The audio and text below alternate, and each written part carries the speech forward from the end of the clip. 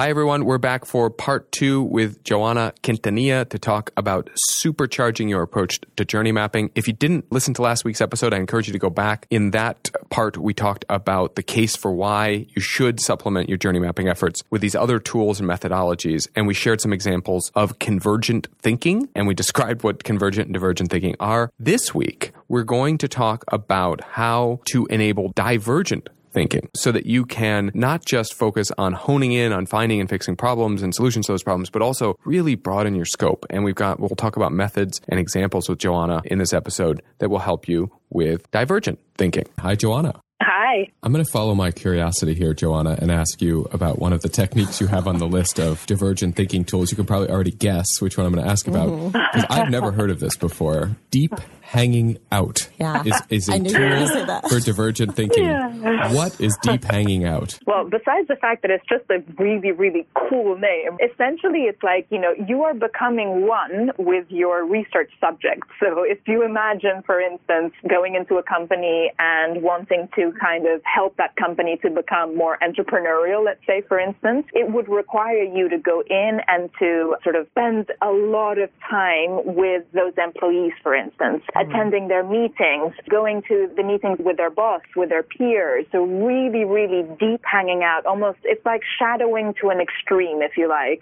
participating in all of the different things that they do and observing in a very non-intrusive way so that you can pick up on behaviors, but especially also automatic behaviors, compensatory behaviors, things that people are doing and they're not even aware of, which you can only really capture when you're deeply hanging out with them. Think anthropologists there, right? I mean, they're embedding with the society or the group that they're studying for weeks, months, years. Maybe that's even deeper than we mean here, but for a longer period of time than you would.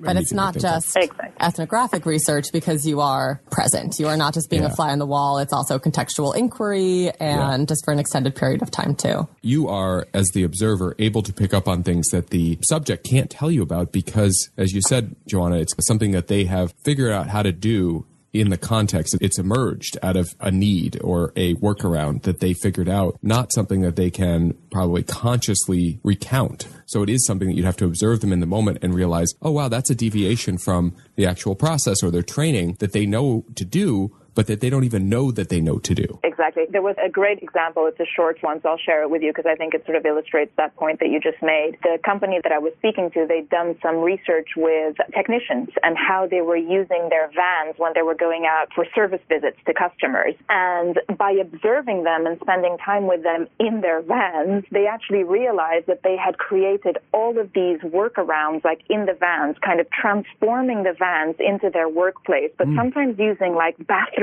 fixtures and using like all these gadgets, if you like, to transform it into a true working place that if they hadn't hung out with them in the vans and sort of like gone along with them, they would have never picked up on things like that.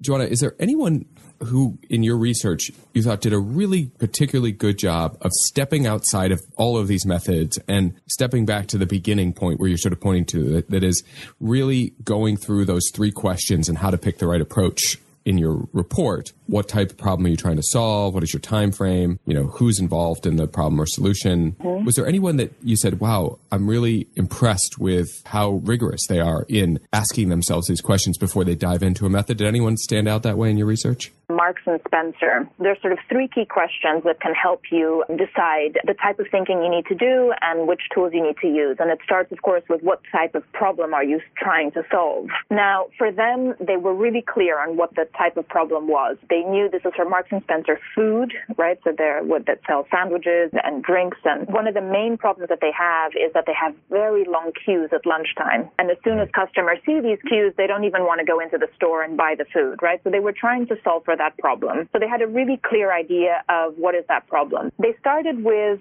a little bit of divergent thinking, spending time in stores, observing, right?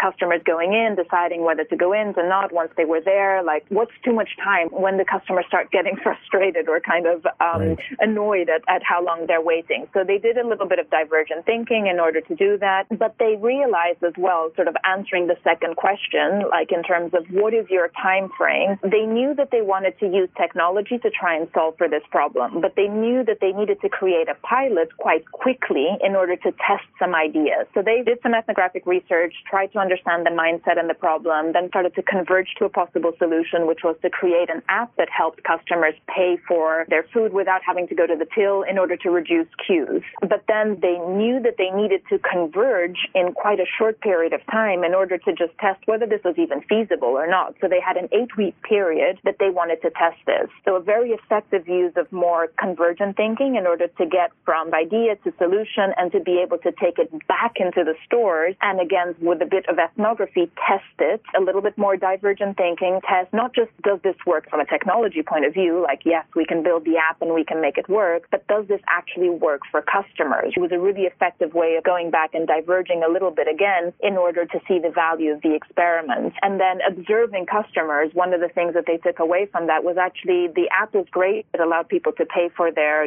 sandwich and their drink very quickly and leave the store again. But most people that did that felt like they were shoplifting because they hadn't been to the till and they hadn't actually had an exchange with an employee. So they had to kind of do a little bit of divergent thinking again to solve for that more human element of the experience to make sure that they were actually driving towards adoption of the app, because otherwise you have a great app that's beautiful from a technology point of view. Nobody's using it because somehow it doesn't quite fit how people behave and the human element of that. And because it required technology change, they had to ask themselves, what parts of the ecosystem do we need to actually figure out from a technology point of view? Where does it need to link into other data or to other systems within the organization? And again, there you have tools that can be really useful to get into deeper layers of your own organization to understand, how do we need to change legacy systems? How does this actually impact how people work together or processes? It's a great example because they actually achieved it in quite a short space of time. It kind of shows you the combination of divergent and convergent thinking they needed to do. And it did require quite a lot of sort of infrastructure change as well, which meant that they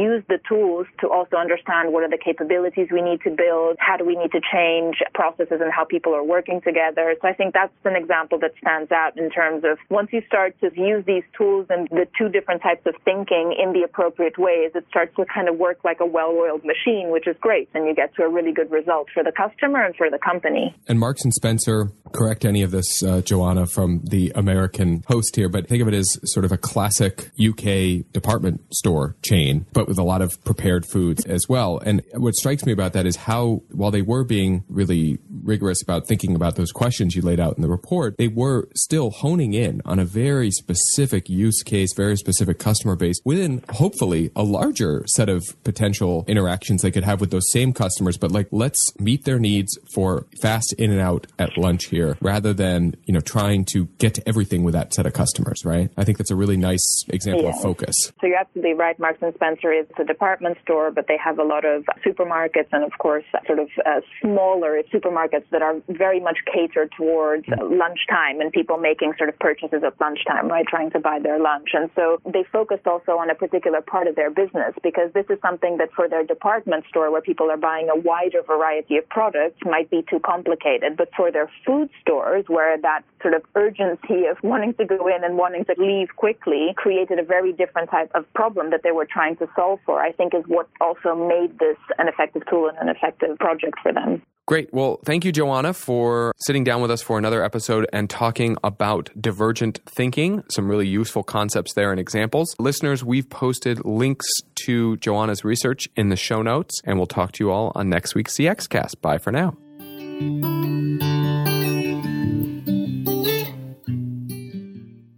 Thanks to our colleagues Amanda Chen for recording and mixing the episode, and Will Wilsey for editing and publishing. And listeners, if you have questions, feedback, comments, or suggestions for new episodes, please email us at cxcast@forrester.com. And remember, your customers' perceptions are your customer experience reality.